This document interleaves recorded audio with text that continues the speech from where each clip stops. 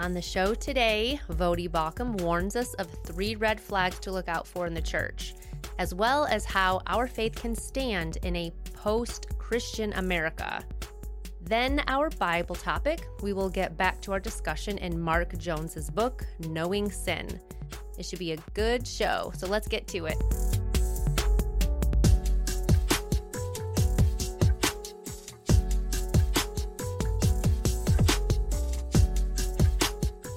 Welcome in, and thank you so much for joining us.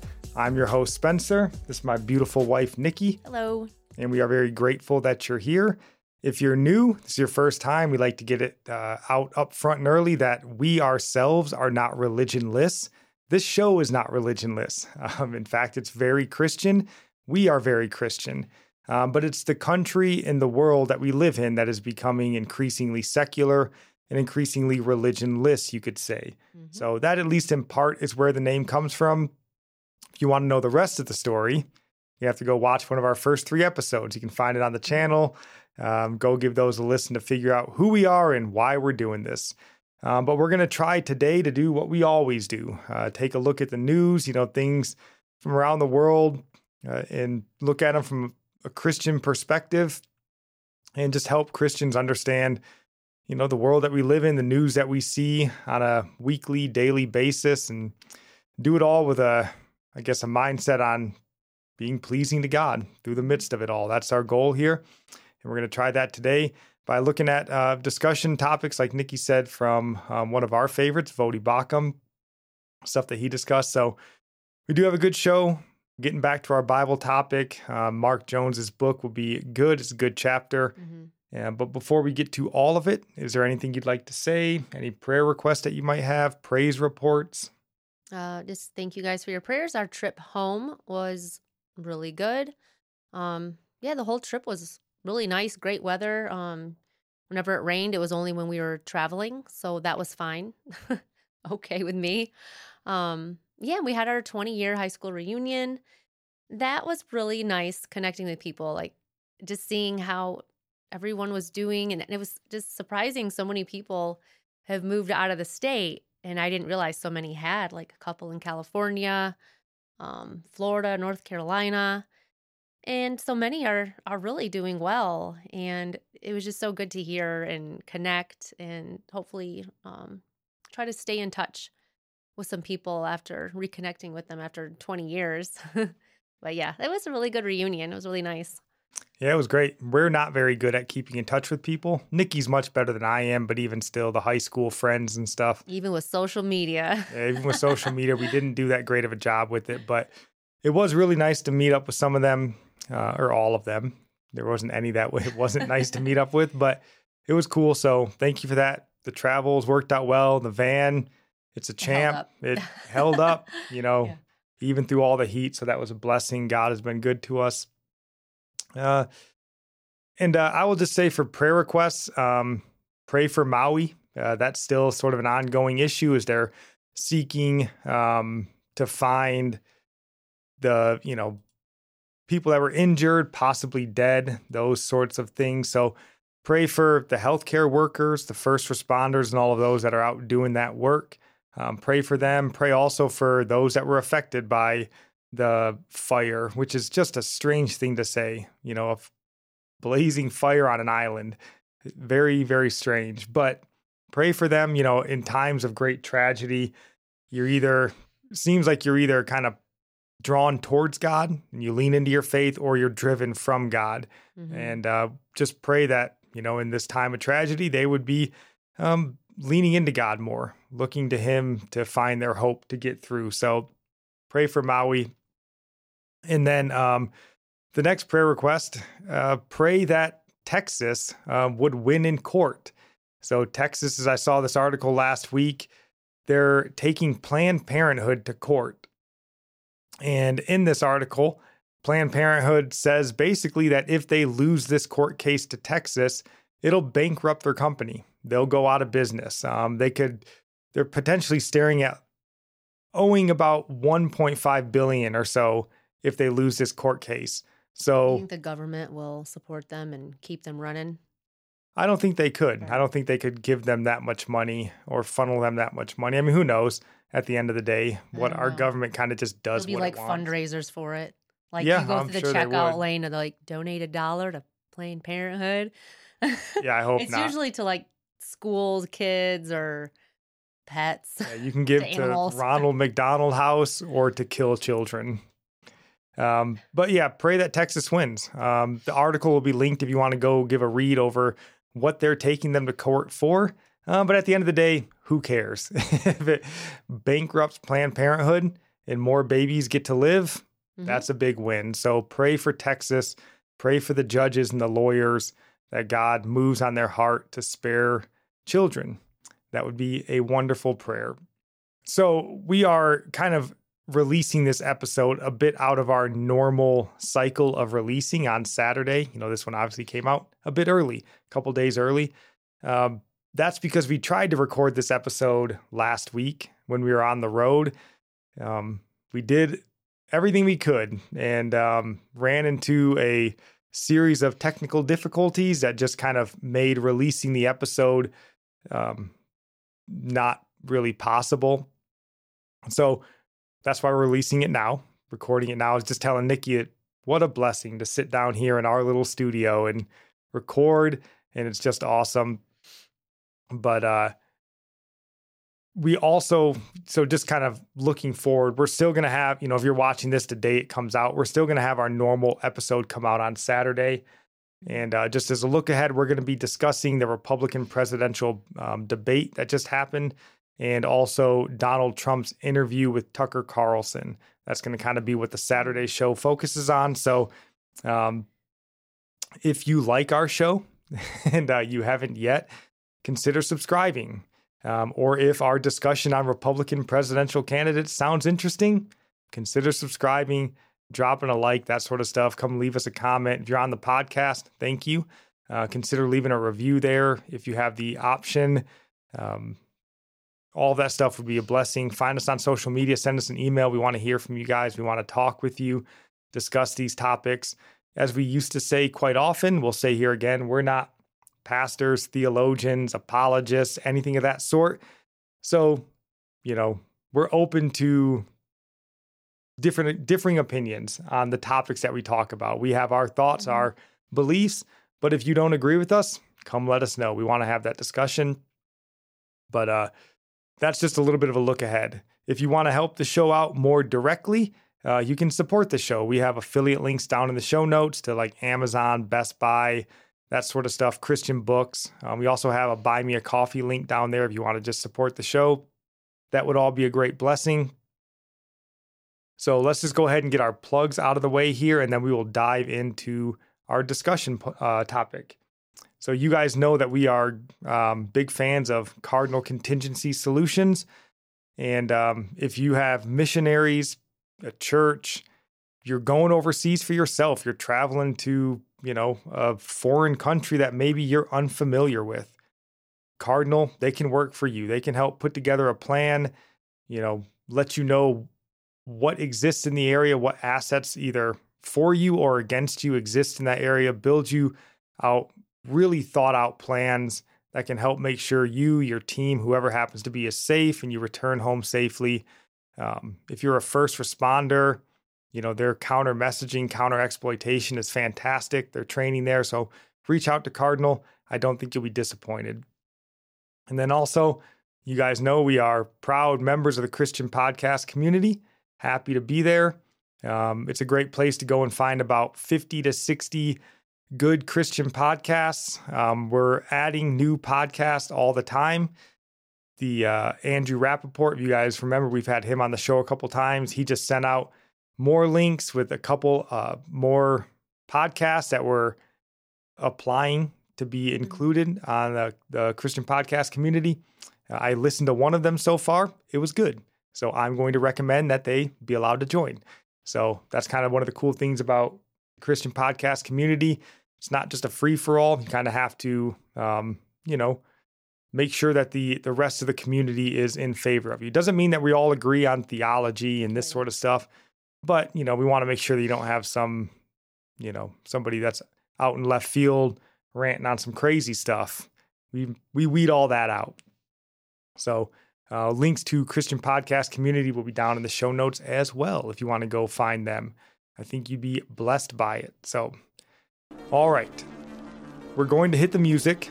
We haven't had the news music in a long time, but we are discussing, as Nikki said, red flags in the church. So I think that is news music worthy. So what we're going to do is take a look at a 2-part interview that Voddie Baucham did with the Christian Post, christianpost.com. And if you guys that have, you've been around here for a while, you know that we are very fond of Voddie Baucham. So when he has something to say, we try as much as we can to listen, pay attention. And that's what we're doing here today. So in part 1 of this interview that he does with the Christian Post, Voddie is speaking about red flags that we should all be looking out for in the church today. So do you want to read this headline, honey? Voddie Baucham identifies 3 red flags churches are capitulating to modern neo-Marxist ideology. This is part 1. Part 1. So we're going to go through these 3 red flags point by point, and then we'll move on to Article 2. And in Article 2, Voddie is discussing how faith can survive in a post-Christian culture. So that's part 2 of the interview. That's obviously important. Obviously, the name of the show, we discussed that already.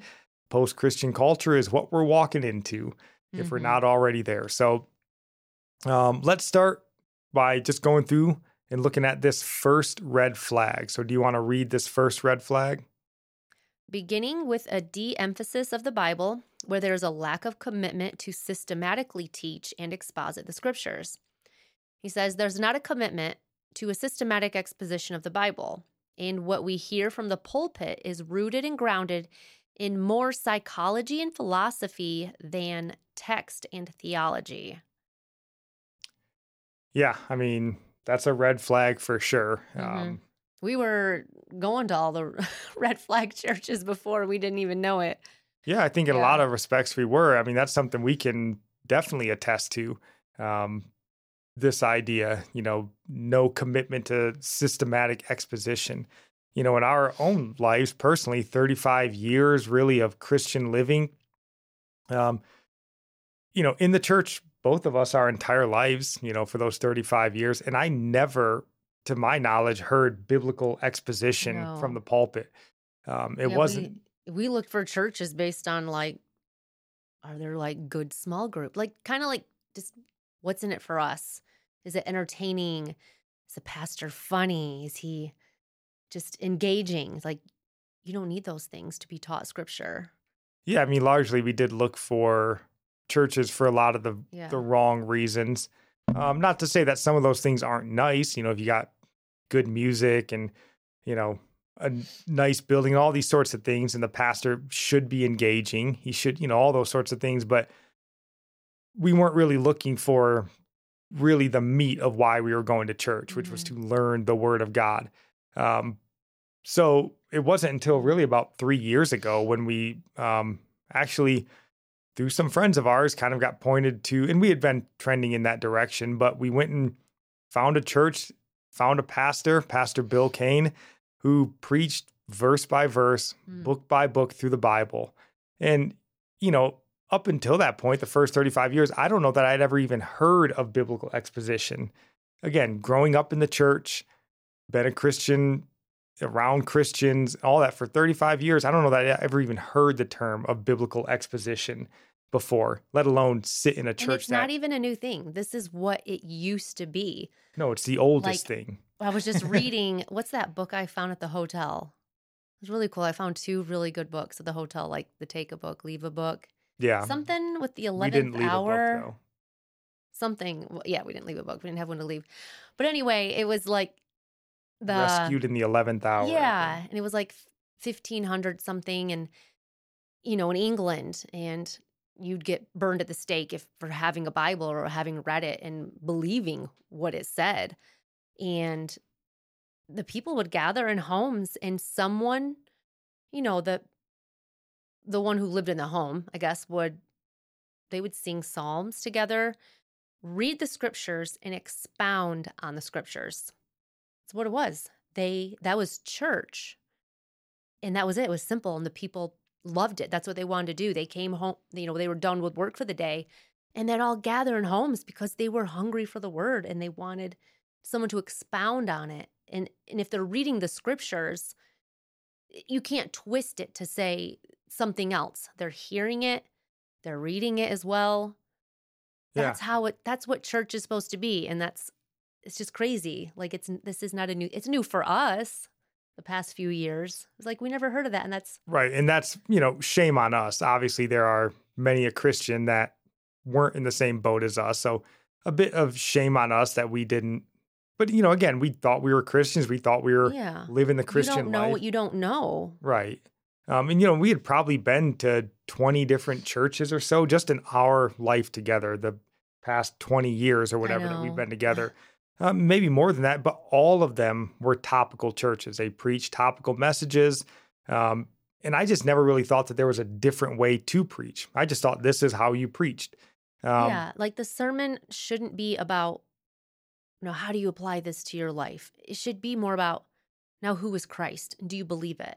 This is what God said. Do you believe it? It's about believing the words of God, not like, how can I make this applicable? Right, and there is is some applicable. You just need to believe it. Well, I mean, you should if there's a way to make the there's word. some that are obviously, but there's a way to make it applicable to you. That's not Stephen Furtick.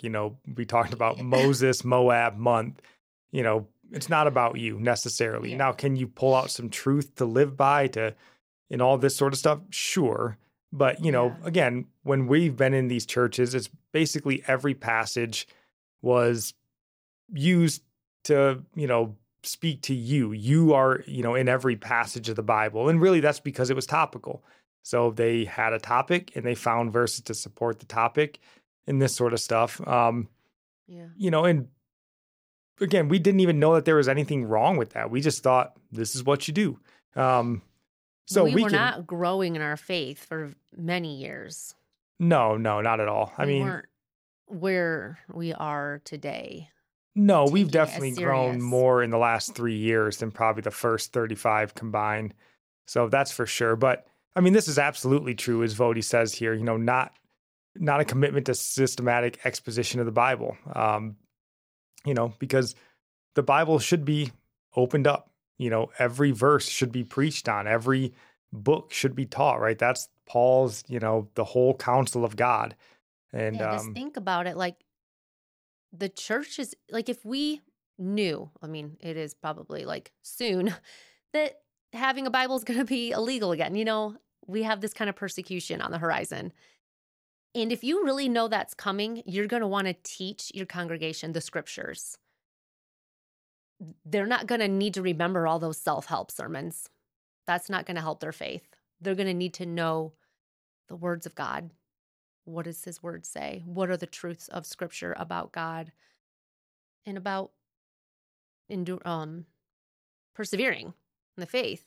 Right. I mean, that is the job of a pastor, to teach God's word, all of it, and some of it's easier to understand than others, right? I can sort of open up the Gospel of Matthew and read it and, I can understand it.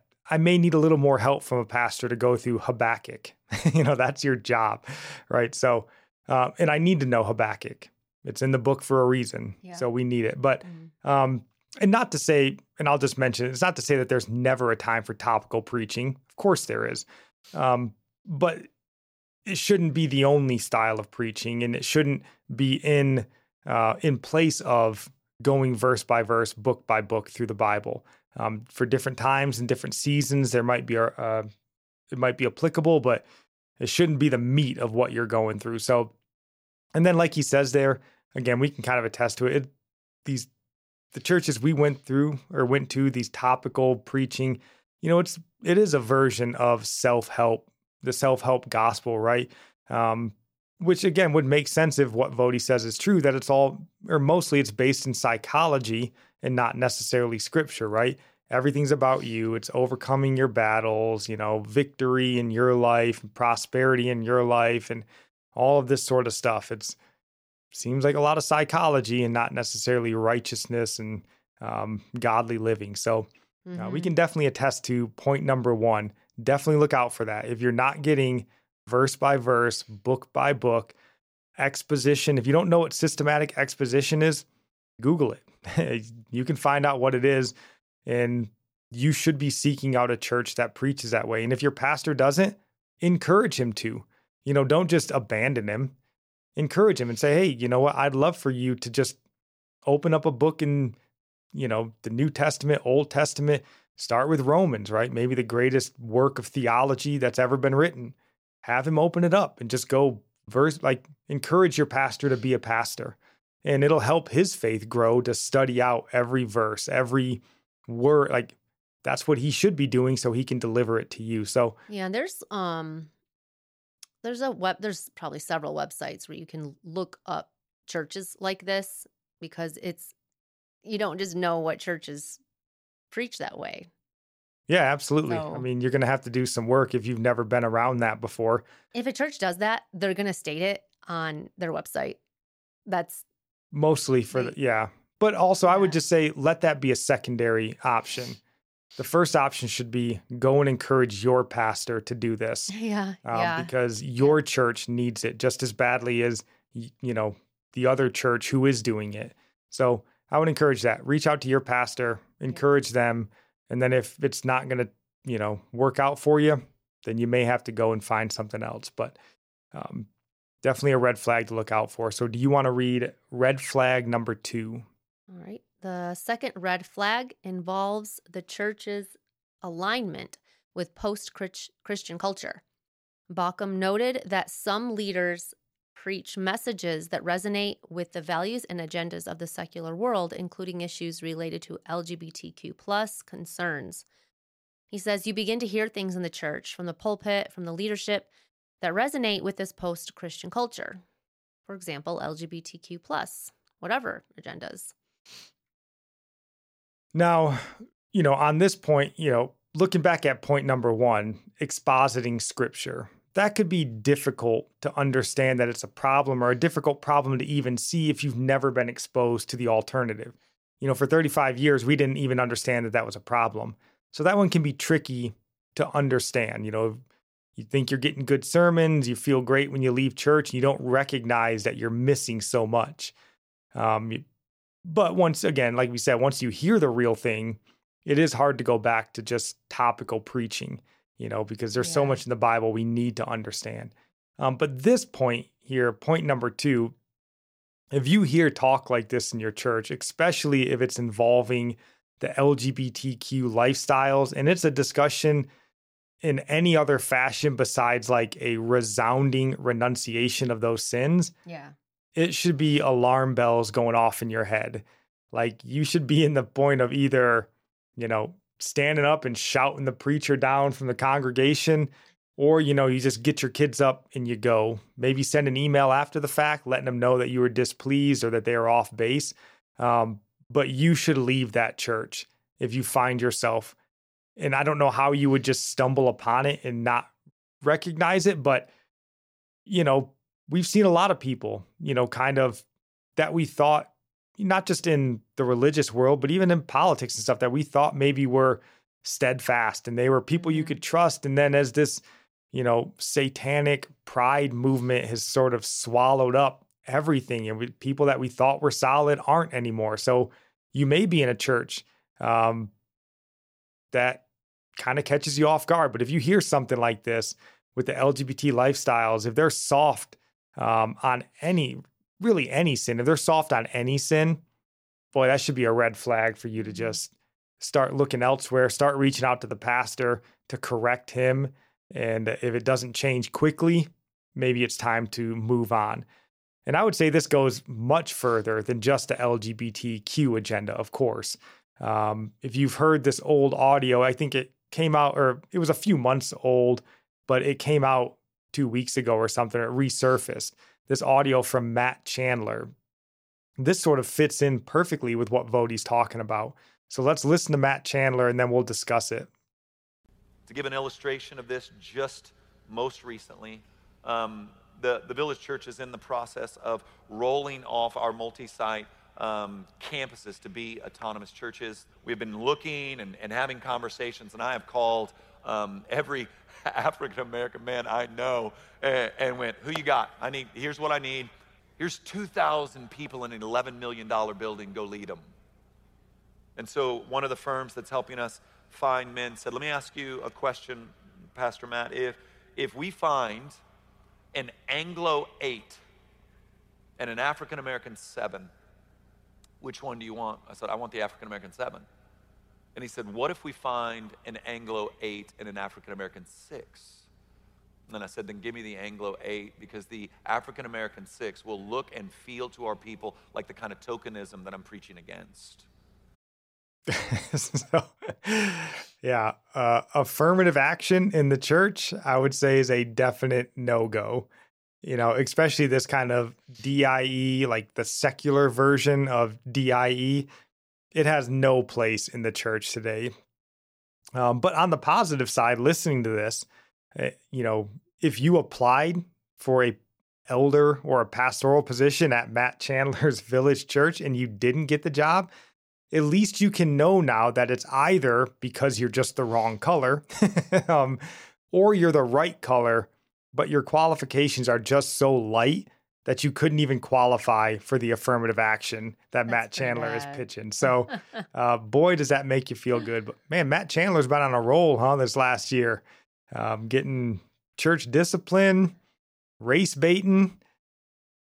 Things aren't going well there at the old Village Church. But, you know, this is another thing. So like the LGBTQ stuff, I would say this is the same thing. If you're sitting in the pew there and your pastor starts pitching affirmative action, you should be like, gee, this is not normal.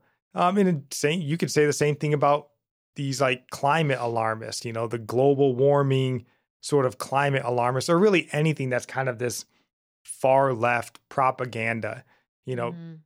And this means, in one sense, you're going to have to be tuned in, actually paying attention to what's being said and what's being discussed, because, you know, smart people are able to say things in a clever way, say it without really saying it. So you kind of have to be tuned in and know what's being said there. Yep. But all of this sort of stuff, and it can go the other way too, right? If your pastor's up there telling you how, you know, whatever, you got to vote for Donald Trump to save America and all this sort of stuff, I'd be like, are you kidding me? Like, so it can go either way, right? But this should be alarming to you if you hear this sort of stuff from the pulpit. And I think this is a sure sign that you're dealing with a church and probably a pastor that might be more engaged in the world than in Scripture. And that's a definite red flag. And just in the case of Matt Chandler, you know, I would say that there is probably an area in which this type of like racial or ethnic profiling would be acceptable. I think there are times and places where this is acceptable. Like if you're maybe, you know, doing an international church plant, you know, if you planning a church in Southwest Asia, Africa, the Middle East, whatever happens to be. Yeah, in a situation like that, I would say it would be wise to look for a native pastor. Yes. You know, not to say that you couldn't put like an old white British guy in a church down in the Congo. If he's a godly man, he can do it. But it would be better, I would say, if you could find a native to that region, somebody who looked like them, talk like them, that sort of stuff. Same thing goes for like missionary work. Yeah, it's great to have. This is why Nikki and I used to, we used to support, what was it called? Gospel for Asia? The Gospel for Asia, because that was their whole kind of shtick was, yeah, we can send missionaries or we could just find missionaries in the local community and support them to do the work. And you're like, yeah, that makes a lot of sense. I already know. Yeah. So it does. It makes way more sense. I think in that setting, sure, saying I want somebody who looks like the people in that country, speaks like the people, understands the culture. But that's not what Matt Chandler's saying. I mean, he's talking about like Dallas Metroplex. So in that case, you're just kind of race baiting for no good reason. So I would avoid that type of affirmative action in the church, or really, like I said, all of that sort of, you know, cultural or societal propaganda that we get fed on a daily basis. A pastor, and again, maybe this builds on itself, right? If a pastor isn't in the word, expounding on the word, expositing these sorts of things, dissecting it, but is just more in the topical, maybe that leads into being more engaged in society and the culture. And, then your preaching and your, thoughts and everything tends more towards cultural issues rather than sticking strictly to the word and that sort of stuff. So definitely a red flag to watch out for there. If they're preaching propaganda from the pulpit, again, first step would be reach out to the pastor, offer correction. But if they're not going to accept that correction, then yeah, it definitely would be time to go looking elsewhere, in my opinion. So do you want to read point number 3 here? Finally, he said, apologizing for essential Christian doctrines is another red flag, indicating a departure from true biblical Christianity. We're apologizing for the creation myth. We're apologizing for the gospel. We're apologizing for the Reformation. We're apologizing for Christian morality. These sorts of things. These are some signs that things have gone very wrong. Yes, I would agree. Yeah, it makes me think Michael Todd when at Transformation Church, when he was apologizing to his church that God only made 2 genders. And he wasn't agreeing with the word. He was kind of like, really like, I'm so sorry he didn't, like apologizing to the people who he believed were some other gender. Because he even said, like, if I could have been there when he was creating male and female, I would have brought it up to him. Like, maybe you could do something in between or. Yeah. Yeah, I'm sure God was waiting anxiously for Michael Todd's opinions. That's like the epitome of so close yet so far away. You're like, you're telling them it's male and female. I mean, I'm wearing my Genesis 1:27 shirt right now. He created them male and female. But you're like, he created a male and female, but I wish he didn't. Like, oh, come on, man. You were so close. Yeah. But again, we're, of course, completely on board with this. Because if you're a preacher, I mean, you are God's, representative, his mouthpiece in the world. So you better not be apologizing for what his word has to say. And I would say something that's, pertinent to our society today. This even goes for slavery, slavery in the Bible. Okay, That's specific type of slavery, though. What's going right, on sure. today But I mean, that's this is kind of the atheist, the secularist, kind of their favorite drum to beat against Christians is, well, what about slavery in the Bible? And how many preachers over the years have kind of ducked or made excuses or tried to, get out of that sort of discussion. I mean, we even have Bible translations and really good translations that have kind of softened their text. They'll use the word servant instead of slave, where slave is actually the better translation. So if you're a preacher, you're there to be God's mouthpiece. God ordained it, right? Whether it's slavery, whatever the hard topic is, Christian morality, God ordained it. So you preach it, and you better be doing it without excuse. I had a really good perspective of it. Just again, that same book that I just finished reading. What was it called again? The 11th Hour. Rescued at the 11th Hour. We'll have links in the show notes to that book if you want to go pick it up. It's a short read and it's easy. We were like, boy, this would be a great sort of Bible study book because it kind of goes through the Reformation doctrines and they're like arguing against Catholicism. So if you're unsure of the differences between Protestantism and Roman Catholicism, this book is very good and lays it out very simply. So, but the master of the house, the father in this book, he had a servant. He wasn't called a slave, but I can just imagine this is the way it went in the Bible. The servant wanted to go back and take care of his master's house, even while his master, who's a Christian, was taken to prison. He wanted to stay and faithfully serve him and take care of his master's household. And I thought, wow, he's a slave and he doesn't want to just run away. Like they had a relationship, they took care of each other really. Because the master Yeah. was old. Um, so it was Right. just And kind of that's neat our to picture of slavery. Obviously, biblical slavery in many respects is not American, chattel slavery or the sex slavery and stuff that we see today. But yeah, I mean, the picture is Christ is master, we are slave, and Mhm. that's a relationship we want. That is Yeah. that is the setup that we want. We Yeah. want to be slaves of Christ. That's the best place for us to be as Christians. We understand that. Mhm. Um, but, I would say in the same vein, obviously not apologizing for it. But I would say maybe being sensitive about different topics that you might discuss, maybe saying something to the effect of like, listen, I apologize that some of you may not want to hear this, right? But here it is, right? Maybe you're talking about abortion. Hey, I understand there might be some of you who have had abortions and this is hard to hear, Yeah. but this is the word of God. We're going to talk about it.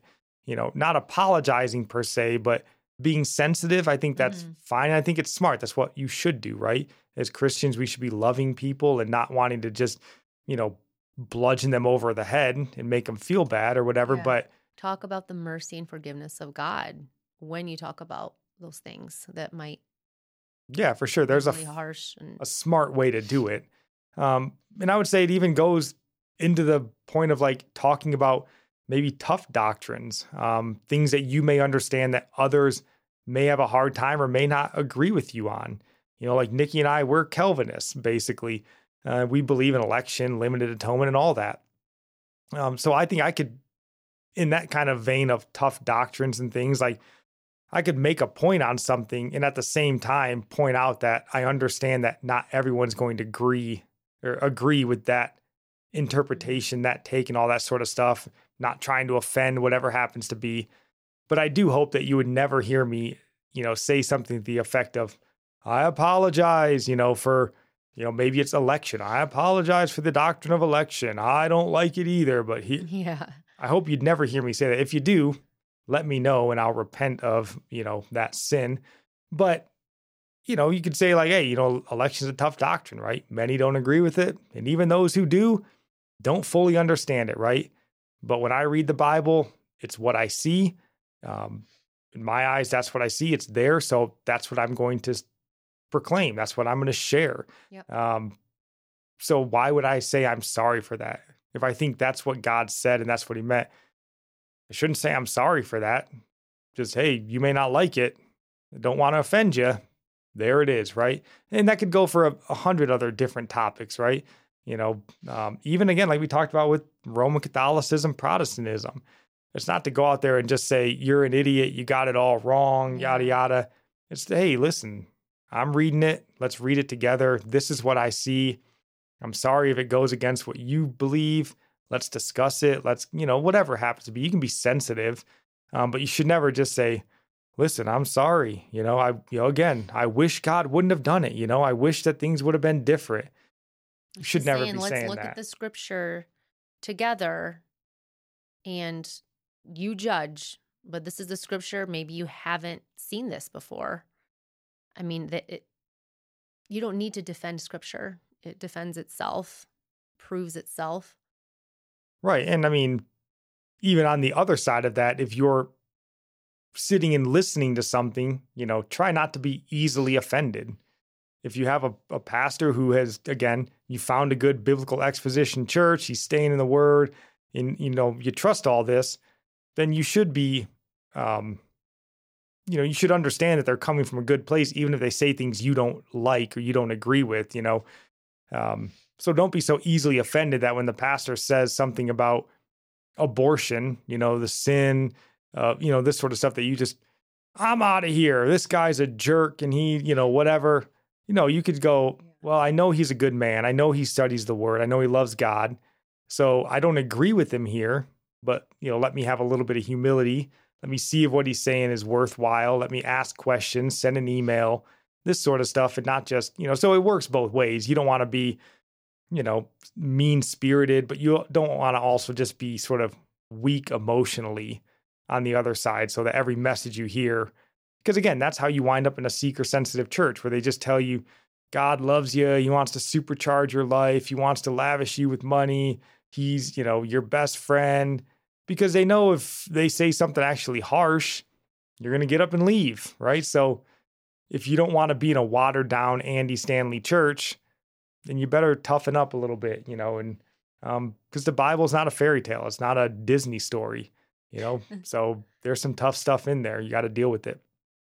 But your pastor should not be apologizing for it. That is that was our third point there.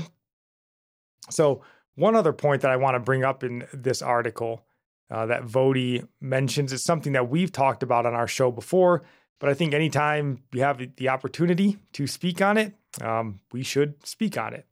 So it says in here, a May 2021 survey from evangelical pollster George Barna found that just 6% of Americans have a biblical worldview. Similarly, survey data compiled in January 2020 showed that only 2% of millennials hold a biblical worldview, even though 61% identify as Christian. So, again, we've talked about this before, but it's always worth reiterating. This is not a Christian nation. I believe it once was. Others may disagree with that, but it certainly is not now, because you're not Christian if you don't have a biblical worldview. So whatever this other 55% of people are claiming to be, they're claiming to be Christian, it's not Christian. Because if you don't believe the Bible, what are you getting your Christianity? Like, what are you basing it on? So we can read here. I just pulled Luke 16, starting in verse 29. If you want to read that, honey, see if I can pull it up here. But Abraham said, "They have Moses and the prophets. Let them hear them." But he said, "No, Father Abraham, but if someone goes to them from the dead, they will repent." But he said to him, "If they do not listen to Moses and the prophets, they will not be persuaded, even if someone rises from the dead." Yeah, so, the same can be said for us today. We've got Moses and the prophets. We were just talking about Habakkuk, all the Old Testament books. We've got them, the same writings, same teachings. We got Christ and the apostles, So if you don't believe all of that, you're not a Christian, You might like some aspects of the faith. You might like the idea of heaven more than hell. But if you don't believe the Bible, you're not a Christian. Even the tough stuff, even the hard spots. Yeah, I was just thinking on how Satan's working today. Just Christians just used to be killed. I mean, they still are today, obviously, but just not here. But it's like Satan's plan of attack here is to infiltrate the churches and just make people so complacent when it comes to scripture and make Christians be worldly. It's like instead of killing them off physically, kill them spiritually. They're like spiritually asleep, they are spiritually dead. I mean, if you're born again, you're going to know the voice of God. You're going to want to study the scriptures. But it is like a different type. I don't know if I would call it it's not a persecution, but it is another tactic of Satan to kill the church by making it spiritually dead. To convince the church that you can be a Christian without believing in Christ or believing his teachings. It's a smart tactic. Hey, call yourself a Christian. Put your cross necklace on, go to church and get a latte. It's all good. But if you don't actually believe the teachings, you don't put your faith, you're not obedient, all these sorts of things, you're not Christian. Not too easy. He doesn't need to even be over here. He just got the ball rolling. And what does he need to do to come against us, really? I mean. So I would just say examine your own heart. If there's things, if you've been led to this camp where I'm not sure, right? If Genesis is actual history, if, the miracles are necessarily true or, all this sort of stuff that people believe, if that's you, I would pray. I would ask that God would, strengthen your faith, help you to believe, right? Lord, I believe, help me in my unbelief. I would pray that regularly because, again, you don't believe Moses and the prophets, you don't believe Christ and the apostles, you're not a Christian. And that's a scary place to be because hell awaits people that aren't Christian. Not a place you want to be. So last thing here from this first article, Voddie Baucham says, let me see if I can find it here before I read it. Yeah, Baucham issued an urgent call for a bold return to the core of Christianity, the unadulterated gospel. He emphasized the need for churches to stand firm on biblical truths without compromise, even in the face of cultural pressure and vilification. Yeah, 100% agree. And it just made me think, like, how often do the congregants or the attendees just in church, right? How often do they hear a full-on, again, exposition or whatever of like Romans chapter 10, verse 9? You guys know that verse. You're very familiar with it, but let me pull it up here. That's when I got saved. That's when it dawned on me when I read that as a teen. It says, if you confess with your mouth Jesus is Lord and believe in your heart that God raised him from the dead, you'll be saved. Right? How often do they hear that Jesus as Lord? We hear a lot about Savior Jesus. We don't hear a lot about Lord Jesus. But you don't get one without the other. We say that a lot here. And as we mentioned earlier, Nikki mentioned earlier, how often do you hear the slave master message? That you are slave, Christ is master. How often do you hear things that like, it would be better for you to suffer, even to die, than for you to sin against God? Right. That you are to be obedient even unto death. That's something we're commanded to do. But like, this is the call that we're supposed to be accepting. Our namesake here on the podcast, Dietrich Bonhoeffer, he said, only the obedient believe and only those who believe are obedient. But like, how often do Rick Warren Christians hear that message, right? The Joel Osteen congregants, how often do they hear a message like that? And I would venture to guess never, almost never. No. And again, and this is just experience, right? In our first 35 years of Christian living, if you want to call it that, we never really heard a message of, it'd be better if you suffered and died than committed the least sin against God. Never heard that, but it's true. We should be willing to give our lives in, chasing after our faith. Having that hatred for sin and the desire to obey him. We just hate the thought of sinning against such a loving God. Yeah. It's definitely something that, again, we should be listening in for. I remember, I think we talked about it last year or whatever, when I tried to listen to a week's worth of Joel Osteen sermons just to see what it was all about. A week's worth? Well, I think I only made it through like 2.5 sermons, which is sad because they're only like 25 minutes long. But that gospel message that he presented is not a gospel, right? Because he talks to you for 25 minutes about how God wants to supercharge your life. And then at the end, he says, do you want to accept Jesus? Well, say this prayer. And you're like, what exactly are they accepting? I mean, I didn't hear anything about dying to yourself or sin. About sin and why you need a savior. None of that. It just, you want your life to be better. Like, so that's not a gospel. So if you're hearing a message like that, it should set off, again, alarm bells that like, wait, what are people supposedly accepting?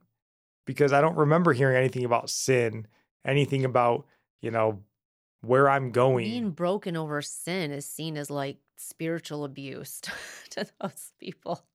Yeah. So, I mean, again, we should be, if you're in a church like that, and you hear this sort of softened gospel, again, you should reach out to the pastor and be like, hey man, what are we doing? What are we selling people on here? And then again, if it doesn't work, then I would encourage you to maybe start looking elsewhere. So those were the first 3 red flags here from Voddie Baucham. We do want to move on to part 2 of the show, or part 2 of the interview. and touch on what Voddie had to say here. Because I think, again, if we're not already in a post-Christian culture, we are sliding down that hill pretty quickly. So do you want to read this headline again and then just these first couple paragraphs? Voddie Baucham on how faith can survive post-Christian culture that detests biblical Christianity. In the early church, there was this pressure to conform to the religious ideologies of the day, he said. There was this pressure that said, it's okay for you to practice your Christianity. Your Christianity just can't be allowed to interfere with our Roman religion. Today, we see the same thing. People are saying, listen, I don't have a problem with Christianity per se, as long as that Christianity stays within the four walls of the church and does not try to impose itself on the broader culture. And as long as that Christianity does not prevent you from bowing to the idols of the day.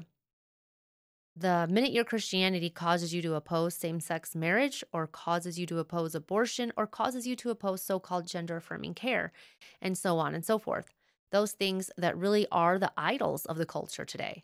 When your Christianity steps into that realm, that's the minute that you experience the various forms of opposition and potentially persecution. I mean, this was basically what he says right here. This was the Essential Church movie that we reviewed a few months or a few weeks ago, or whatever happens to be. You know, the whole point of that movie was, you can have your church and you can worship however you want until the state has need of dictating and they were telling how you worship. They were telling you how to love your neighbor. Yeah. You can preach all you want, worship however you want, until we need to step in and then tell you how to do it. And then you better do it our way, right? Because then you need to listen to the state. If you try and actually adhere to the tenets of your faith against the state's demands, well, then it's going to be a problem, right? That's kind of what he's saying here. That's what the whole movie was about, which is why we highly recommend you go watch The Essential Church. We just talked a few weeks ago about the Moody Bible Institute. It's the same thing there, right?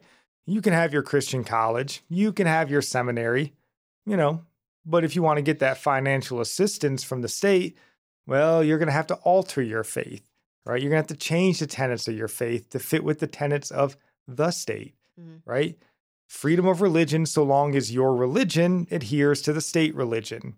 If not, well, like Moody, they're going to drag you to court, or, even worse, they'll send the police to your church, intimidate your congregations, shut down your services, because at the end of the day, the state, it's always going to demand that you conform to the religious ideologies of the day that they adhere to. In our day, it's DIE, it's the pride religion. Those are the ruling ideologies that we're all having to, change and fit our religion into.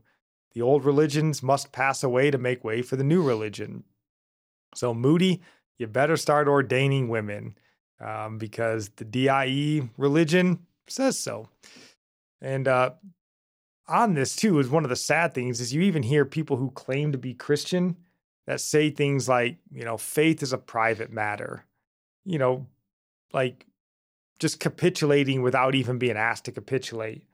Just, what, I'm not even going to make a scene. I'm not going to say anything. I'll just let bygones be bygones. No one needs to know that I believe in God or whatever happens to be. Like, that makes me think of the parable of the talents. You're burying your talent when you don't share your faith, when you keep it private, and you don't inherit eternal life because you're ashamed of the gift you've been given. It's no faith at all. You can call it what you want to call it, but I would say it's no faith, especially not a Christian faith, because Christianity is not a private religion. It's not a private faith.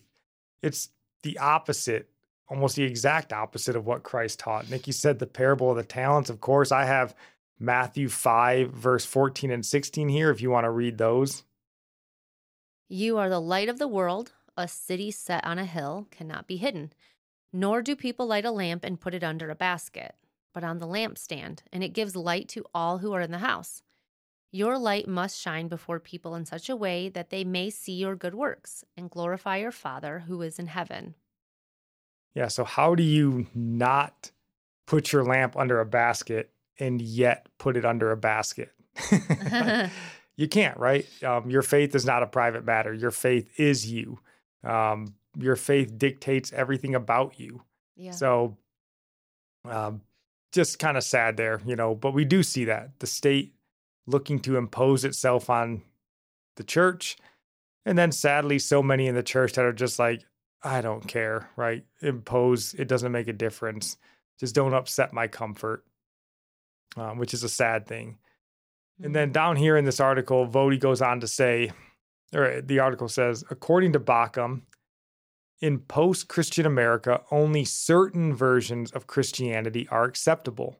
The watered-down social gospel, the food bank, and liberal political activist kind of version of Christianity. Mm-hmm.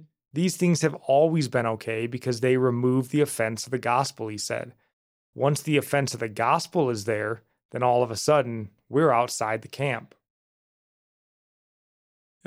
Yes, we agree. Like nobody's coming for Rick Warren and Saddleback. It's like once you talk about people's greatest need, like the acceptable Christianity is the social gospel. It's helping people with things they do need. Don't bring up the greatest need. That's it. Yeah, I mean, because again, if you're preaching a prosperity gospel, that sort of feeds into the state narrative, right? Because if your life is no longer being prosperous, well, then you must not be living rightly before God. And if you're, living in contradiction to the state's values, it puts you, in conflict with the state and they're persecuting you in a sense, well, then you're not being blessed by God. So, in a sense, you capitulating to the state so you have an easier time is essentially a version of that sort of social gospel. I'm living rightly before God because I get along with everybody. My life couldn't be better, That's right? Twisted. It's a twisting of the gospel. And, so the Saddleback churches, they're not being closed down, right? Nobody's coming for Andy Stanley's church because they don't stand for anything, right? They're no threat to the state religion of pride. They'll preach your pride from the pulpit They don't just have as an easily as anchor. anything else. They're just like the ship that's tossed by the waves. They're Yeah. going wherever the waves are going. Yeah, so those kind of churches, not a risk at all. But the James Coateses of the world, again, if you watch the Essential Church movie, they talk about James Coates, Grace Life Church in Alberta, Canada, right? He's a risk. That guy, his faith actually moves him to action. And that can't stand in this sort of post-Christian culture that we find ourselves in, right? He's going to get arrested. His church was barricaded by the police, by fences because of his faith, because his convictions led to a lifestyle that contradicted the religion of pride, contradicted state subservience. And that can't stand, right? You're allowed to be a Christian until it becomes a nuisance. And then you can't anymore. So they're trying to force Christians to keep their faith private. You can't go out and be around people. You can't gather. You can't sing hymns. Just nothing. Yeah, you can be a Christian in the state, authorized manner. Hey, you can be a Christian. I know Christians are supposed to gather and worship, but COVID. Okay, well, we'll just go and sit in our house then for 2 years. There you go. That's a good boy. Right? But when you're James Coates and you go, no, I'm a Christian. I'm supposed to gather with my congregation. We're supposed to worship in song. Well, that gets you thrown in jail when the state says no, right? Like Voddie said, he's now outside the camp. That's not acceptable anymore. Freedom of religion as long as it's the state's religion. So definitely something I think Voddie is hitting on perfectly well here. That's why, like, faith without works is dead. Like, you have your faith, but you can't have any works. Yeah, It's which dead says you faith have then. no faith at all. Just trying to kill the faith. But it's also a test of your faith when that happens. When they try to make it so your faith doesn't show. They don't want to see, the enemy doesn't want to see the evidence of your faith. He hates the evidence of your faith. Just keep it under a basket. Right. And I mean, nobody wants to go through persecution, of course, but if our mind is right and our, hearts are right and our faith in God is sound, then we would understand that, the testing of our faith is a beautiful thing, Yeah. a chance to stand for Mhm. God and actually when it matters. And your light shines brighter in that time too. I mean, everybody else is encouraged and it emboldens them to stand firm when persecution comes. Just like with Paul, the apostle, it I don't remember which epistle it was, but he brought up how it emboldened the other believers, his chains. Yeah, I mean, it makes me, I can't think of the verse. And I don't know what epistle you're talking about, but the verse in, Acts, what was it, chapter 2 or 4 or something, where the apostles are arrested and beaten and then, let go, and they went away rejoicing that they were able to suffer for Christ, right? You know, we should all not necessarily hope for that, pray that we would live quiet and peaceable lives. But if an opportunity presents itself, we should be grateful for that. A chance to really see what we're made of and It test our is kind mettle. of funny how whenever the enemy wants to persecute and when you stand firm, everybody sees it. Like your name is remembered. Not that it's about our name, but it's about Christ. So anytime Yeah. the devil tries to hit you, tries to persecute you, opportunity for God to be glorified if you stand firm. Yeah. Yeah. I mean, but, like what Voddie's talking about here, it's not theoretical. This idea of, what's he saying here? You know, certain versions of Christianity being acceptable, being put outside the camp. It's not theoretical. It's happening here in the West. We see it happening in the West, in our own hemisphere, right? It's happening. So it's not theoretical. It's something that we should be aware of, and something, again, that we should be praying that our faith would be strong if it should come our way, not being, blind and ignorant to it, thinking it would never happen. Because we've seen a lot in recent years. Do you want to read this next point here from Voddie? Let me see if I can find it. There it is. The academy is the church of the modern age, he said. The academy is where we find the priests of the modern age. The academy is where you go in order to experience the sacraments of the modern age. It is the church of the secular humanist, postmodern, and neo-Marxist worldview. Biblical Christianity stands in stark opposition to that particular religion and those gatekeepers. Ah, yes, it does. Boy, even still, like, Christians do not like to make this leap.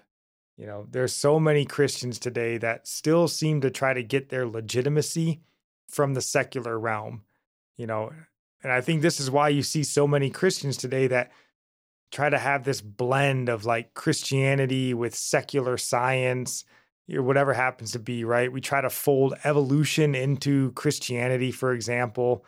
Even we had all the supposed Christian leaders, if you want to call them that, the Russell Moores and the Tim Kellers, out there telling us, well, COVID, the vaccine must be from God, and like trying to fold it in because they still wanted to get their legitimacy from the secular world, from the, academia or whatever it happens to be. Their self-worth, it seemed like, in a lot of Christians, it seemed like their self-worth still comes from the secular world. Because again, the propaganda, the indoctrination tells us these are, the mighty men, the high and lofty ones, the intelligentsia. And so we still go there to go, well, see, so am I, because these guys like me. These guys agree with me. Mm-hmm. Instead of being like, yeah, I don't care what they think, because I think they're wrong. So why would I care what someone who's wrong thinks about me if I think I'm right? What does it make a difference? Yeah. It's like, should LeBron James care about somebody who doesn't know how to play basketball? No. Why would he care? They don't know what they're talking about. I don't know why the church cares what the world thinks. But we still do. Matters. We are, it seems like, and not everybody, there are many good, faithful Christians, but it's something you see a lot, and of course he's right. The academy is the church of the modern age, right? That's where all of our priests and prophets reside for the, evolutionists, the atheistic, they all reside in academia. But you just see so many that seem to try to go there. And even if they don't say it, it seems like you're, their actions speak louder than their words kind of a thing. And we just got to get out of that mindset. We're going to be mocked and ridiculed by them because they think we're, stupid. We're idiots. We don't like, you better be comfortable with that. You better be okay with that if you want to walk a faithful life, in fear and reverence to God. Because you're either going to be, making your concern the secular, the atheistic world, or your concern is going to be God. Who are you concerned with how they think of you?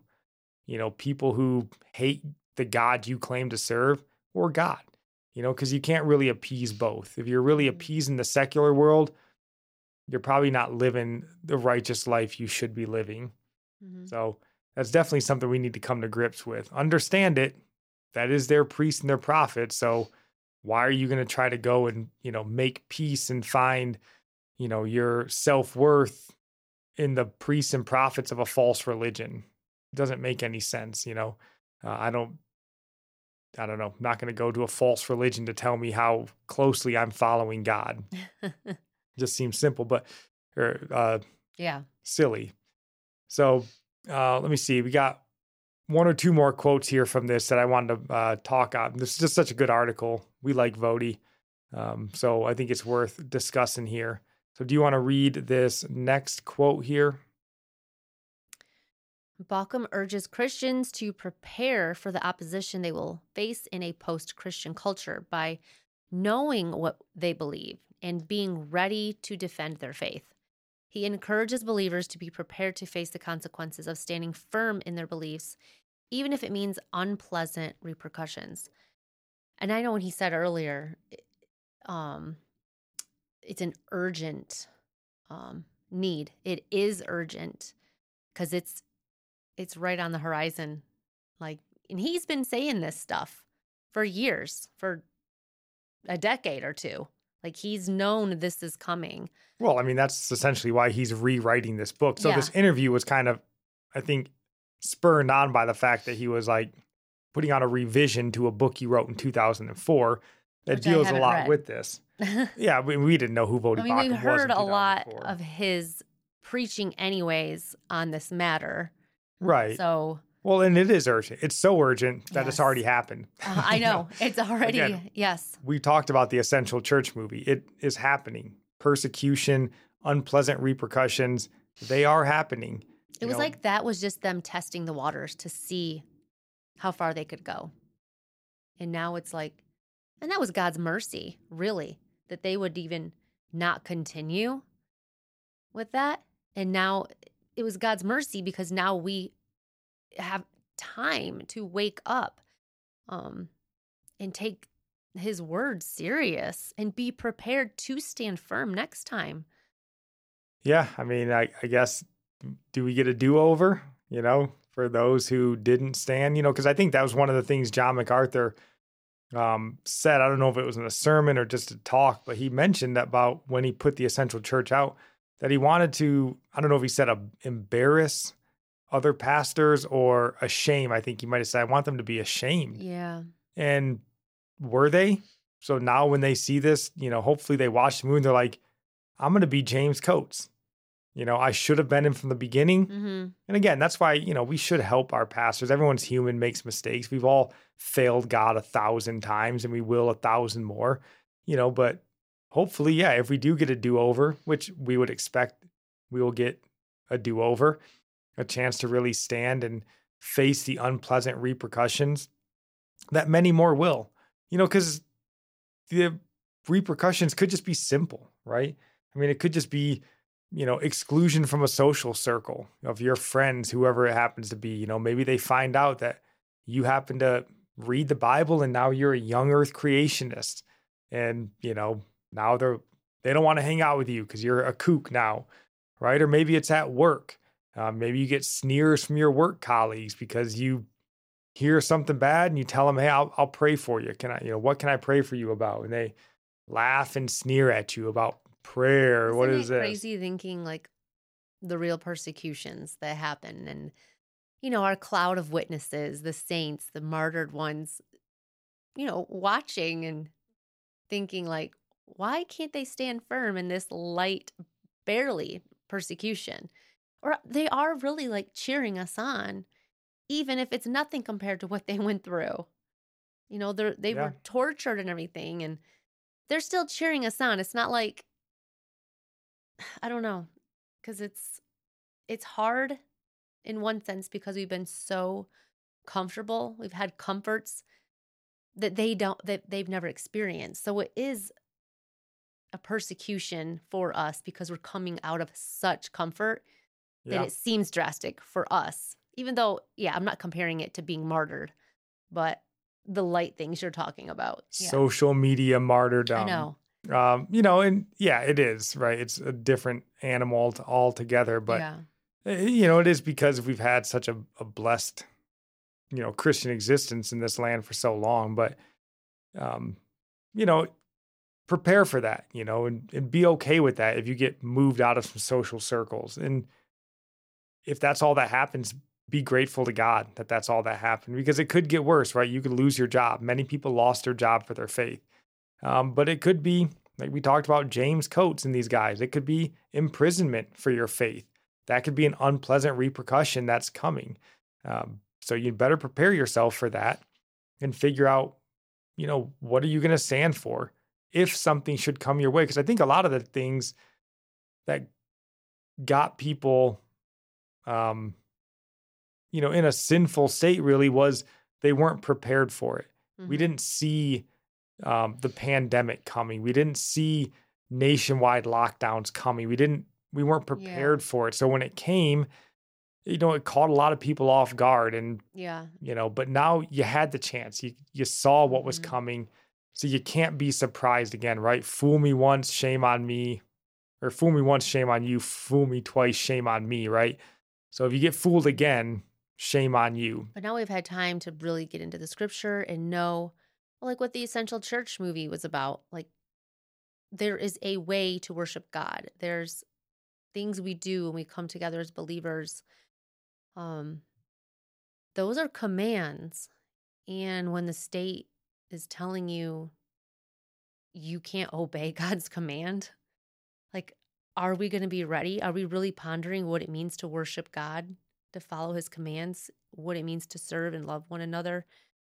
Um, there was no exceptions with those commands.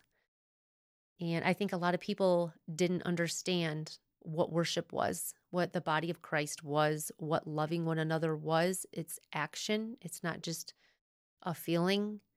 It's not just talking on social media. And if our opportunity to be together and love and serve the body, which is Christ, is being threatened, we can't sit home and watch a sermon or Zoom call each other. Like, that isn't obeying the command of God. And I think we really need No, to and I think on think that that. that's fine in a normal circumstance, Zoom calling, sitting at home. But when it becomes, you better stay home or else, well, now you need to be like, nah, my faith is moving me to action. I'm going to worship, right? Am I going to be told how I'm supposed to worship, or am I going to let the scriptures tell me how I'm supposed to worship? Yeah. So, but whatever the level of persecution that comes your way, again, we should just all be preparing that it will come. And what Voddie Baucham says in this article here, I think is very important. He says that if persecution comes, that doesn't mean we did anything wrong. Right. It doesn't mean we didn't have faith and our God didn't hear our prayers. No, our prayers should be, like what you said, that we're prepared if persecution comes. Like, yeah, we Yeah, didn't so do even anything if you're wrong. just persecuted by getting kicked out of your social circle or persecuted by thrown in prison, if you're adhering to God's word, it doesn't mean you did anything wrong. In fact, it probably means what it's always meant, right? It means that the world hates us because it hates and rejects God. So God's people that live according to his will are going to suffer. Yeah, It's and like, always been that way, and we shouldn't be surprised or think that if we suffer, well, what did I do wrong? I mean, it's good to examine your yeah. own heart and your own motives, but if you're living as closely as you can and you're suffering for it, then suffer for it and suffer joyfully. I think that was a good point you made earlier, how like the prosperity gospel preachers are going to be looking on and pointing at those, using them as an example, those who are getting maybe thrown in prison or whatever persecution's coming. And they are going to be teaching their congregation that, oh, they lacked faith, or they must have sinned, done something to get that, because Christians should just be blessed. And yeah, well, it's blessed to be persecuted. Well, right. And Really. they'll throw, Romans 13, Yeah. they're placed over us and we need to adhere. I mean, it's been this way since the beginning, right? I mean, it's the mass of people who were following Jesus for his miracles. And then, a few weeks later, they're yelling, crucify him. And It Jesus doesn't make a said difference. that God does not give as the world gives. He doesn't give us the kinds of blessings that, pretty much that Satan was tempting Jesus with. Yeah. God doesn't give that way. His blessings are spiritual blessings, the fruit of the Spirit and gifts of the Holy Spirit, things that edify the body. And yeah, so you need to get yourself prepared. And the more prepared you are, the more of a benefit you'll be to others, to help them when times get tough. They'll look to lean on you, hopefully, and you'll be able to help pull them through. Kind of the way we should work. That's why we need community. Yes. So the last point I want to bring up from this article here that Voddie talked about is a point that we like to harp on a lot here. So again, I think it's always worth mentioning a second time, or a 100th time for us on this topic. He says, we need to get our children out of government schools, he said, citing Luke chapter 6, verse 40, which I'll just read, says, a disciple is not above his teacher, but everyone, when he is fully trained, will be like his teacher. But I'll go on. He says, we've got a lot of people going to war with the school system today because of the things that we see that are outrageous. But there have been outrageous things that we haven't seen for decades. And this is just the tip of the iceberg. We need to not only be serious about discipling our children in terms of teaching them what thus saith the Lord, but also be serious about discipling our children in terms of giving them a full Christian education, bathed in a Christian worldview, so that they can be prepared to face this culture as opposed to baptized in it. Yeah, I like that verse. A disciple is not above his teacher, but everyone, when he is fully trained, will be like his teacher. So who's teaching your kids? They're going to be like the one who's teaching them. Yeah, I mean, of course. And this is absolutely right. I mean, again, that's why we talk about homeschooling your kids all the time. We have to get our kids out of these state-run schools, in our opinion, right? Because if you're going to continue to send your kids to these state-run education facilities, right, and then think that they're going to come away believing anything other than what the state's been teaching them after they sit in there for 8 hours a day for 12 years straight, I think you're kind of fooling yourselves. I mean, and again, maybe this is why so many supposed Christians, right? Maybe that 55% who don't believe the Bible but call themselves Christians, go and seek the secular world's approval for who they are and their self-worth, right? Because they've been bathed in it for their entire childhood. They were raised to seek the approval of these, secular educators, right? They want the approval of the one they love. So it makes sense. They love the world.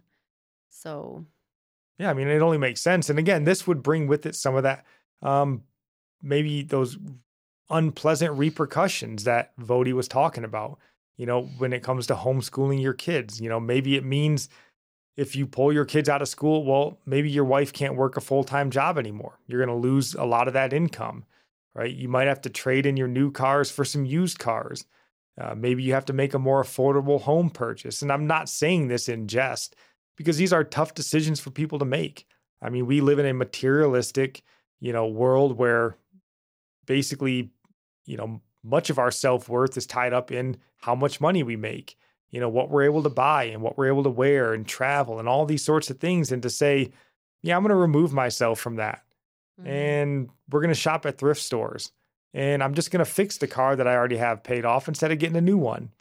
And we're not, we're not going to take a vacation because we can't afford it. Like, those are real, and again, it's silly when you look at it in light of, the Somali Christian who's getting his head cut off. But again, we deal with what we're dealt. And that is a difficult decision to make for people, especially if you're already, engulfed in that lifestyle, to step back and go, yeah, I think we need, for the betterment of our kids, we've got to do this. And, we've been saying forever that homeschooling is the revolution this country needs to get out of these state-run educations, train our children the way they should go in getting Christian your kids living. off social media. Well, absolutely. Getting ourselves off social media as well. But this is the revolution the country needs. It's the revolution Christian families need to begin investing in themselves. But I would say with this, we also need to include in here an increased activity in the church. I think you actually have to go to church and be involved in church. Like, not just a Sunday morning, maybe you work the coffee counter on a Sunday morning once a month, but maybe you go Sunday nights as well. Maybe you go to a Wednesday service. Maybe you go to small groups and your kids go to youth groups, right? Because church and church people should be our life and our community. That should be who we're engaged with most regularly. You can't just have the cross necklace on, a dusty old Bible on the bookshelf, and that's good enough. It can't be. It's got to be the community gathering together, fellowshipping. That's got to be our life. The kids need to learn that. They also need to learn, as we do, how to love the body of Christ and really what fellowship is. And we are a body of believers, like, to really understand that we are the body of Christ. Like, it's just really think on that. We're not supposed to neglect coming together, having a meal together. No. That didn't mean just go to church and hear a sermon and then never talk to anybody. I know a lot of people like that. They're like, I don't want to be bothered. I just want to go and do my thing. That was us for 35 years. Get home. That you're not obeying that command when you're just attending church. Like, we're supposed to do life together. That's a real thing. We are a family, and our kids need to learn that, need to be brought up in that, or they're just going to repeat what we did and just attend church and have no accountability and have no love for the people in the church. And we used to send our kids to school, and I used to believe, when they were younger, even elementary, they're going to, they'll share the gospel. Like, they're going to share their faith. They're not ready for that. And in scripture also says bad company corrupts good morals. That's more likely to happen than your kid being a light in the school and people getting saved through your kid. Like, that's just really foolish to think that's going to happen instead of you're just sending your kid. I know I've said that before. It's sending them into a battle when they're not fully trained yet. You're not done teaching them, but you're having someone else teach them, the culture teach them and mold them. Right. And we have all of, American history, and especially the last 60 years to prove that doesn't work. Because if that was the case, then this nation would be getting more Christian instead of less Christian. And it's not. It's getting less Christian in droves. Yeah. So whatever your great plans might have been about sending your kids to the mission field of their public school, it ain't working. So spare them and train them in the way they should go. Yeah. So do you have any final thoughts here on either of Voddie Baucham's interviews, part 1 or part 2? No.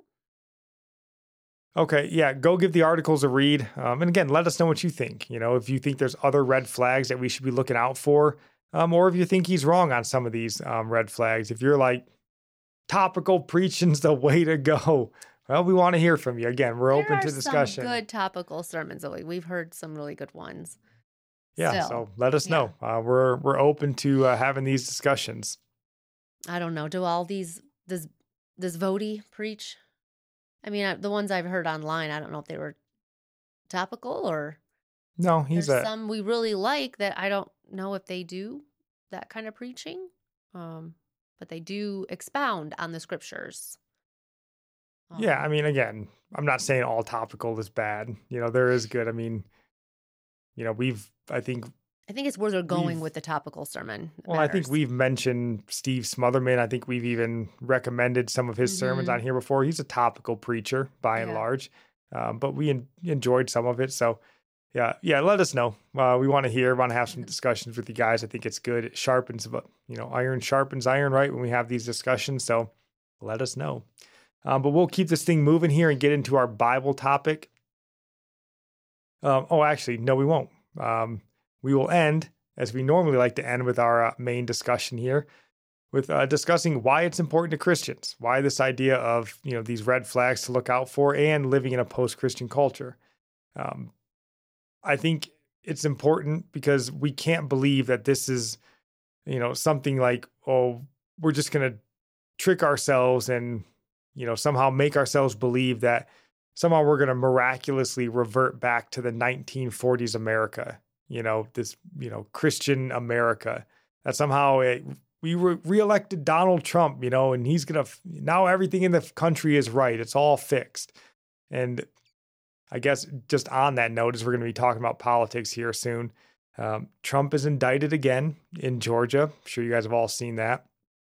So Christians, whoever, should prepare yourselves that he's most likely going to jail or some sort of confinement, and it's not unlikely that he's not even going to be allowed on ballots in many of the more liberal states, So if you're banking on Trump saving America and taking us back to 1940s Christian America, you may have a rude awakening. I just have a hard time believing that sort of Christian or even conservative, Trump fascination.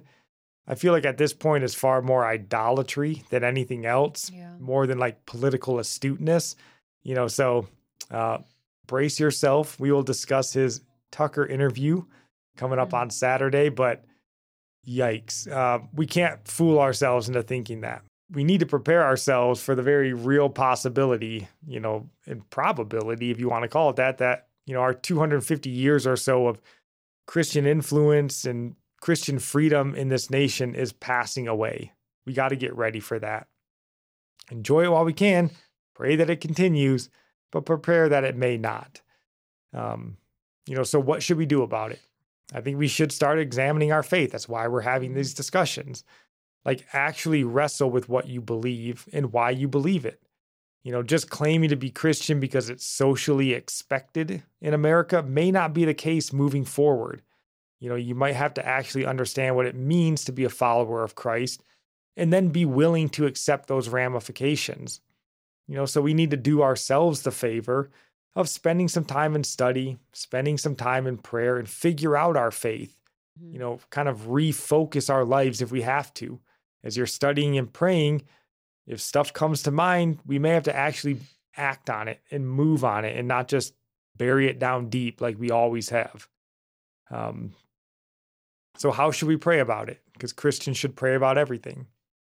I think we should always be praying first and foremost that God would be merciful to this nation, that he wouldn't remove his hand of blessing from this land, and that, pray that we would revert back to a Christ-honoring country. Just because it doesn't look like we're trending in that direction doesn't mean God can't correct our course. If he wants to, he can. So we should pray that he would, but we should also pray that our faith would be strong and that we'd be able to stand whether we're thriving in the majority again or suffering as a minority. So just pray that situation wouldn't dictate your faith or your devotion to God. So with that being said, now we will move on to our Bible topic, unless you have any last thoughts. Nope. All right, so we're going to end today's show with our discussion on the Bible topic we've been going through for a while now, which is Mark Jones's book, Knowing Sin. Did you bring it in here? No, I did not bring the book in here. Oh, I was going to read unfortunately. Some stuff So this week we are on chapter 11 of the book, which is titled Sin's Selfishness. And this chapter looks at love, but it looks more specifically at self-love. And it looks at it from 3 different angles. So in here, Jones notes, says, historically, Reformed theologians have spoken of 3 types of self-love. They distinguish between a natural self-love, which all creatures possess, sinful self-love, which all humans possess, and a gracious self-love, which God's chosen ones possess. Mm. So we're going to take a look at all three of these types of love. So let's look first at natural self-love. Do you want to read this quote here on natural self-love from Stephen Charnock? This self-love is not only commendable, but necessary as a rule to measure that duty we owe to our neighbor, whom we cannot love as ourselves, if we do not first love ourselves. God, having planted this self-love in our nature, makes this natural principle the measure of our affection to all mankind of the same blood with ourselves.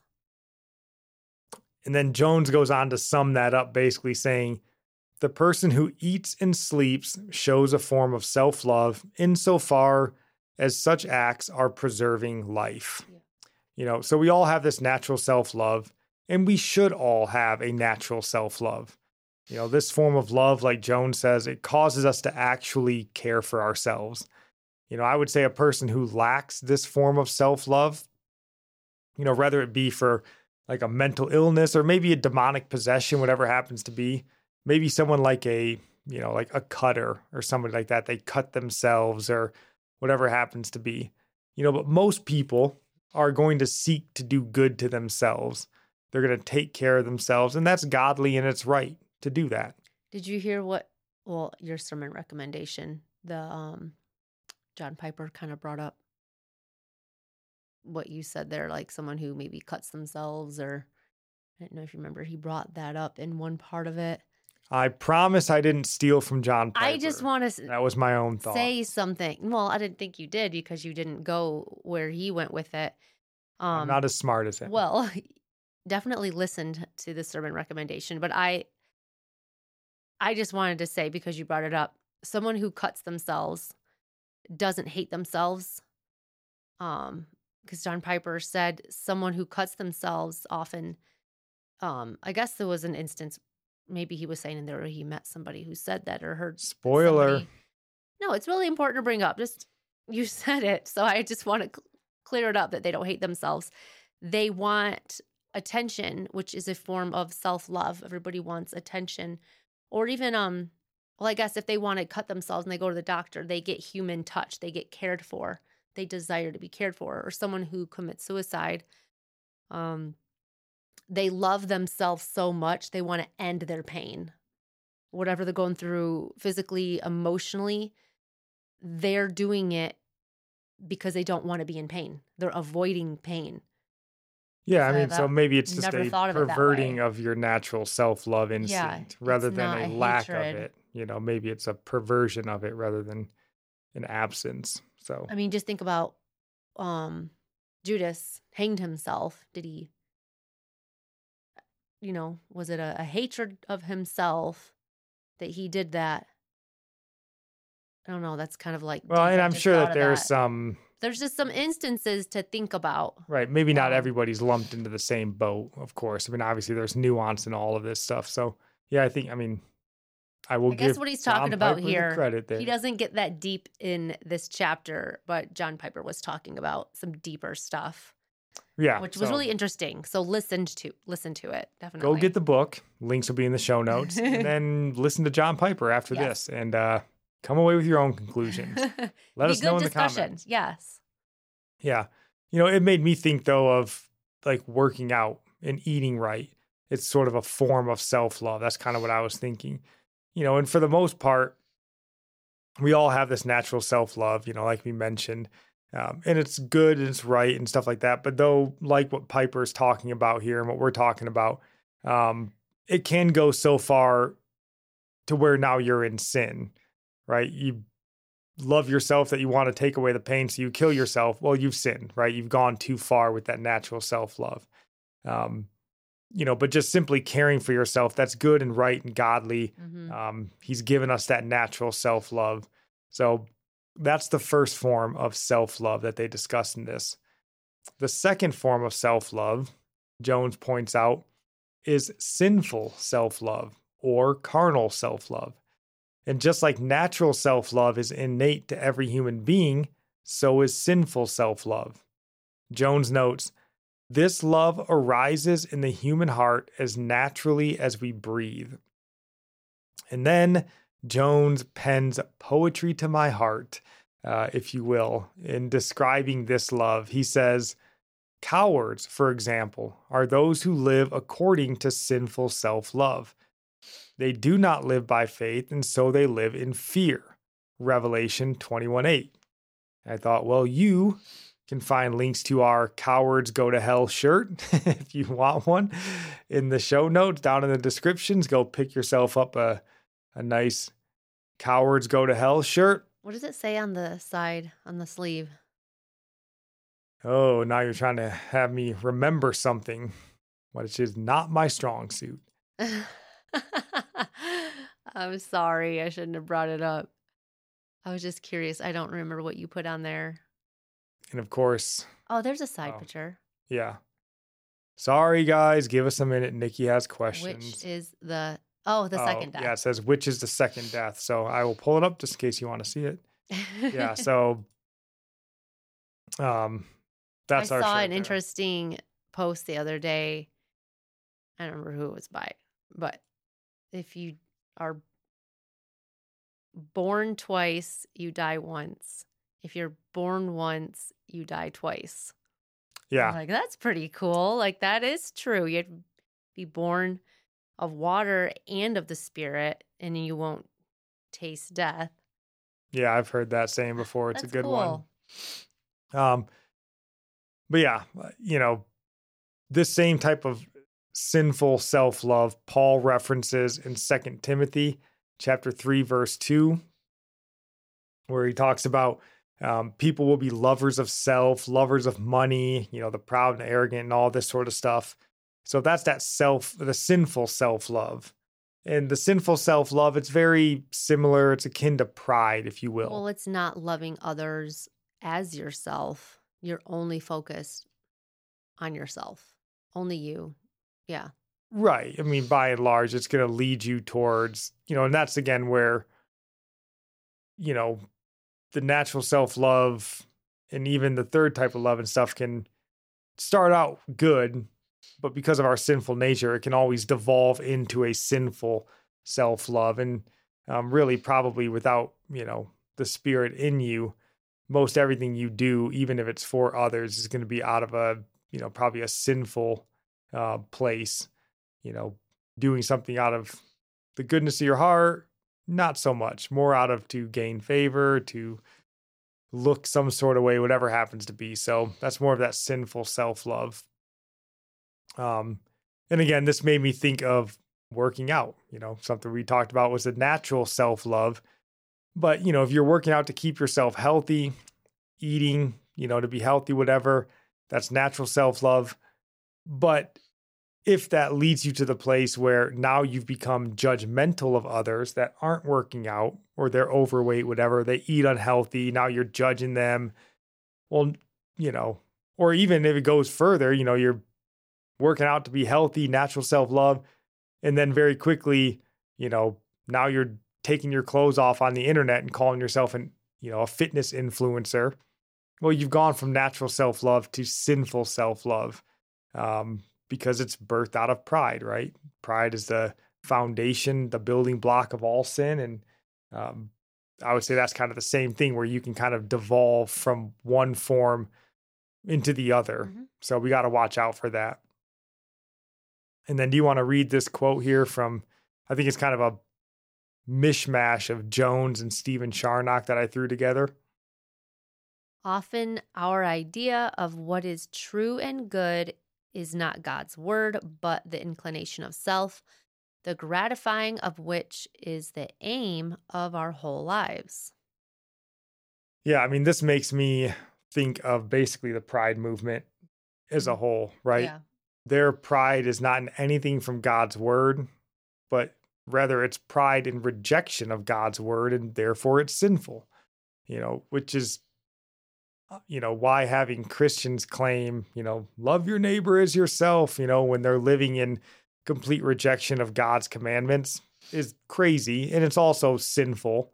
of those supposed Yeah. Christians to make that claim. Yeah. So if loving your neighbor as yourself causes you to not obey God and honor him, then you're not loving your neighbor as yourself.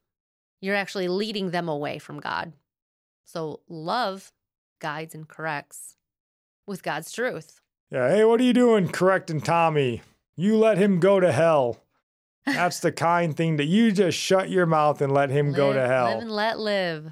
Because we love him. Yeah, it's crazy. That's and a it's simple, religion, right? It's keeping your faith to yourself. And by doing that, you're disobeying God.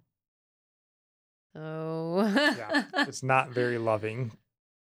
But so the third and final love is supernatural self-love. And Jones writes in there, the cure for self-love is self-love. And it's also what Stephen Charnock calls gracious self-love.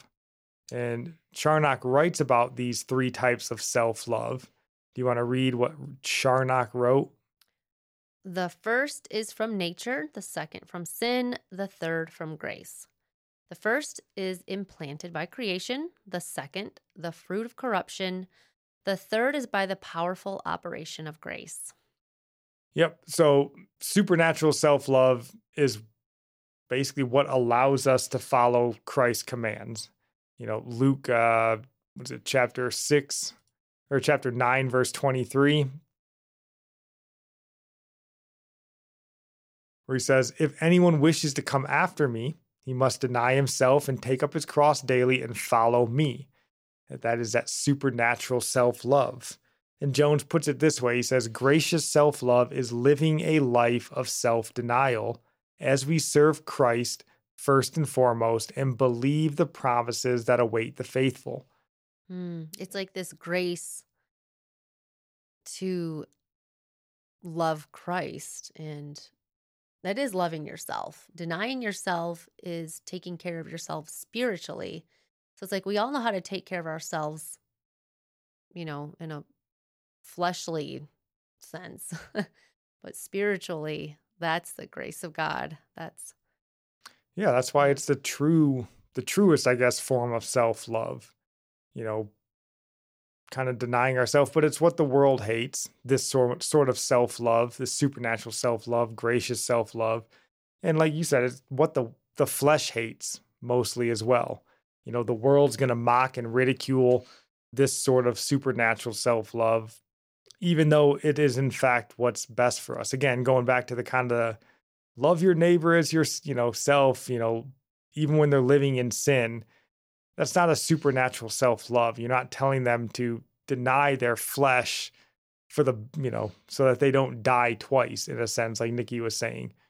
Made me think it's the widow's mite sort of mindset, right? Giving all she has, even her very last, because she knows that God sees her and God cares for her. That's a form of self-love, when the world would tell you, like, you better hold on to that. You might need to get some food, whatever. But her mind's like, no, I know God's going to take care of me. I'm going to give him my very last. It's the idea of like forgiving someone, even when the world tells you that you have every right to hate them. But that supernatural self-love will push you to forgiving that person. the sinful self-love wants to defend self, wants to judge and they're going to respect wrath. me, that sort of stuff, instead of being like, no, Lay your God life sees. down. Yeah. That whole like you're playing for an audience of one sort of thing. But importantly, on this idea of supernatural self-love, like Jones and Charnock say, it's a gift of grace, which means it's a gift of God. So this supernatural self-love is not something that you can just drum up on your own. It's got to be Holy Spirit implanted in you. Because it's a new way of living that you would never think of living, to lay down your own desires. Even if nobody you need a new sees, heart. only God sees something sometimes. Yeah, you need a new heart, and you can't give yourself a new heart. Only God can. But this gracious self-love, again, oftentimes it's self-denial. It's flesh denial. Mm-hmm. And that sinful self-love, that's, most often is things that are flesh gratifying, and so what might seem like self-love is actually sinful self-love, which in turn is actually self-hate. Because if you're gratifying the flesh, you're in a sense, doing that which is the most bad for you. You hate yourself even though you don't understand it. In our love of ourselves, we end up killing ourselves if we gave into every What's more addictions and enjoyable stuff. than just sitting on the couch with bowls of ice cream, But we're eating not pizza. killing ourselves because we hate ourselves. We're doing it because we love ourselves, that we're just giving into everything. You're like a spoiled child. Like if you say yes to your kid, everything they ask, you're going to kill them. Right. I mean, that's why it's gonna get sinful sick. self-love. You don't even understand that it's actually hateful towards yourself because you think you're doing it out of love for yourself, Yeah. but it's just not. But John Piper said and I'm not going to do a bunch of spoilers. I just want to say what he talked about was, scripture says, I don't remember what verse it was, but no man ever hated himself. So love your neighbor as yourself. And how our culture, he says, from the 1970s, the church has adopted this whole idea. We need to be taught how to love ourselves. And if we don't love ourselves properly, we can't love others. And that's why people have a hard time being nice to others, because they don't love themselves. So it kind of stems from that. That's what's wrong with the church. And that's where prosperity gospel comes from, the Joel Osteen's type. Don't want to talk about sin because he thinks, people already know how bad they are. They need to be esteemed. They need to be told how wonderful they are. When no, everybody loves themselves. They don't need to be taught how to love themselves. Not a single person in the world hates themselves. Scripture says so. Yeah, I mean he's right on that, I would say. But give it a listen. I didn't give it all away. No, give it a listen. It's a good, but and again, because it's that fine line, right? Where I'm losing my train of thought here. I mean, self-esteem in one sense is good because you don't want to be beating yourself down, can't drag yourself out of bed, all these sorts of things. But again, it's that slippery slope where it's very easy to go from, hey, you know what, you're overweight, but it doesn't mean you got to become anorexic, just, take care of it, right? You don't have to hate yourself. You can love who you are. You can do these without being now we're in the, UBU movement where, now if you're overweight's beautiful. And, you got people on TikTok that, just eating, their whole grift is to just eat thousands of calories and make it, so now you've taken self-esteem where hey, you're overweight, but that's fine. You don't have to beat yourself up that bad. To now it's no, this is who I am and you'll accept me for this. And if you say anything about it, you're the hateful one. And all right, you've gone off the deep end now. You think of the stupid things people do, the whole eating a Tide Pod thing. Did people do that because they hated themselves? No, it's because they love themselves and they'll do stupid stuff. They can kill themselves for fame. It's out of love for themselves that they did something dumb. Yeah, so we as Christians, we need to properly manage, looking at these three forms of self-love, we need to properly manage our natural self-love. We should pray for guardrails around that natural self-love. And we need to deny our sinful self-love. So we should be praying for freedom and, from whatever those sinful desires are. And we need to walk in our supernatural self-love. And I think in that vein, we need to pray for courage. We need to pray for faith to be able to walk in that supernatural self-love because it's not easy. So on this Bible topic here, self-love, do you have any final thoughts? No, we can end it. I know it's getting pretty long. Yeah, we ran a little bit long, but we like this topic. And I will go to our sermon recommendation, even though Nikki told you the entire thing already. And it's only I'm just kidding. 10, 12 minutes long. No, it's short. Yeah. It's not even a sermon. It's a podcast from John Piper. Yeah. Called You Don't Need More Self-Love. So perfect sermon recommendation there. It's not terribly long, but I do think it's important just to look at it from a different angle, I suppose. He's talking more about self-esteem, but still good, because that is still a slippery slope as well. So Yeah, like how to love your neighbor as yourself, what that really means. yeah, absolutely. And we definitely need that teaching in today's Christian America for sure. So that's all we got for today. We will be back just a few days talking about the Republican presidential debate, Donald Trump, and all that. So if you're still with us, that must mean you probably at least enjoyed the show a little bit. So go ahead and consider dropping a like, maybe subscribing, sticking around long term with us. We'd love to have you here. Maybe leave a comment, send us an email, whatever happens to be. But otherwise, we're still staying away from the daily devotionals. Those will be coming back once this semester of school ends.